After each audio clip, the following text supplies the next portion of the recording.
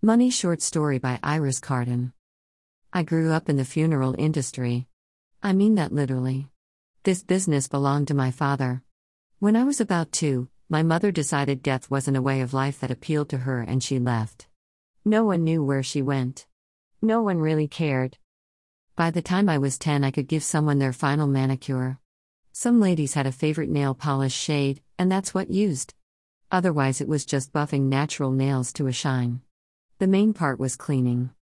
At that teenage stage when other girls were overdoing makeup because they were inexperienced, I did mine perfectly every time because I'd been practicing for years, helping my father prepare bodies for funerals. The first funeral I did on my own was my father's. Oh, he's not dead. He went to Tasmania with a new name and $1 million from the side gig. When he passed over the base straight, I inherited both the legit funeral business and the side business of unofficial body disposals.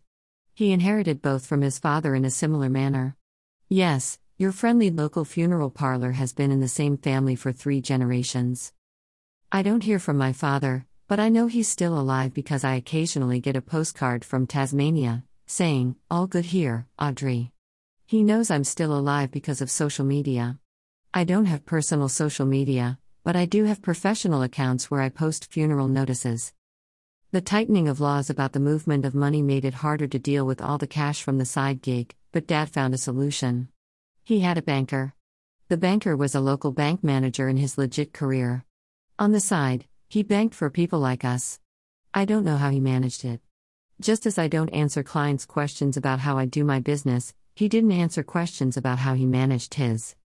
When Dad was ready to retire, he bought his new identity and went to the banker, who issued him a bank account for the new identity with all of his deposits, less a 10% service fee. I was putting a side gig body in the false bottom of Mr. Morton's deluxe teak coffin when I received a call on my side gig phone. A voice I recognized as a frequent client, a cleaner, said, "I thought you'd want to know. The banker's retired." Retired? Has someone taken over? What about our investments? Investments are gone. Banker's gone. I'm not going to lie to you. I was furious. The banker had at least $250,000 of my money. I went to call the banker to check. No answer. At that point I had 2 problems. There was the unofficial cash sitting in my safe that somehow needed to be processed into something that seemed legit, and there was my missing money already invested.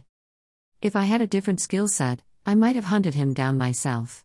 Instead, I counted on the skills of others and the honor of people working in the unofficial economy. I called my frequent client back. The banker's got $250,000 of my money. I'll add half of that to whatever reward is going. I don't know how big the reward got. I do know I got a call for the pickup a week later. The client gave me my standard fee, even though I would have done this one for free. It was a level of overkill I haven't seen before or since. I practically had to scoop him into the body bag. I guess whoever caught the banker had money of their own invested with him, but whatever. That bit was not my business. The cleaner had a massive job ahead of him with the rest of the crime scene, but that wasn't my business either. After I'd finished sluicing the remains into the bag, the cleaner helped me load it onto the gurney. I can lift a lot, but when it was all running to different corners of the bag while I tried to move it, it was more challenging than normal. The cleaner told me, "The new banker's got your money, less your share of the reward.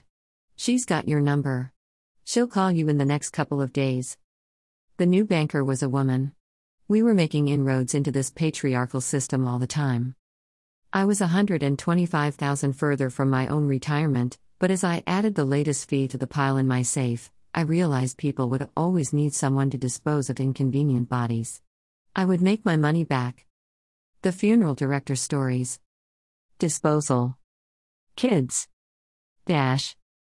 While you're here, find Iris Carden's books at Lulu, publisher, at Amazon, or at your favorite online bookshop. Digital tip jar, pay. pal.me. Follow me, Twitter, Facebook, Instagram.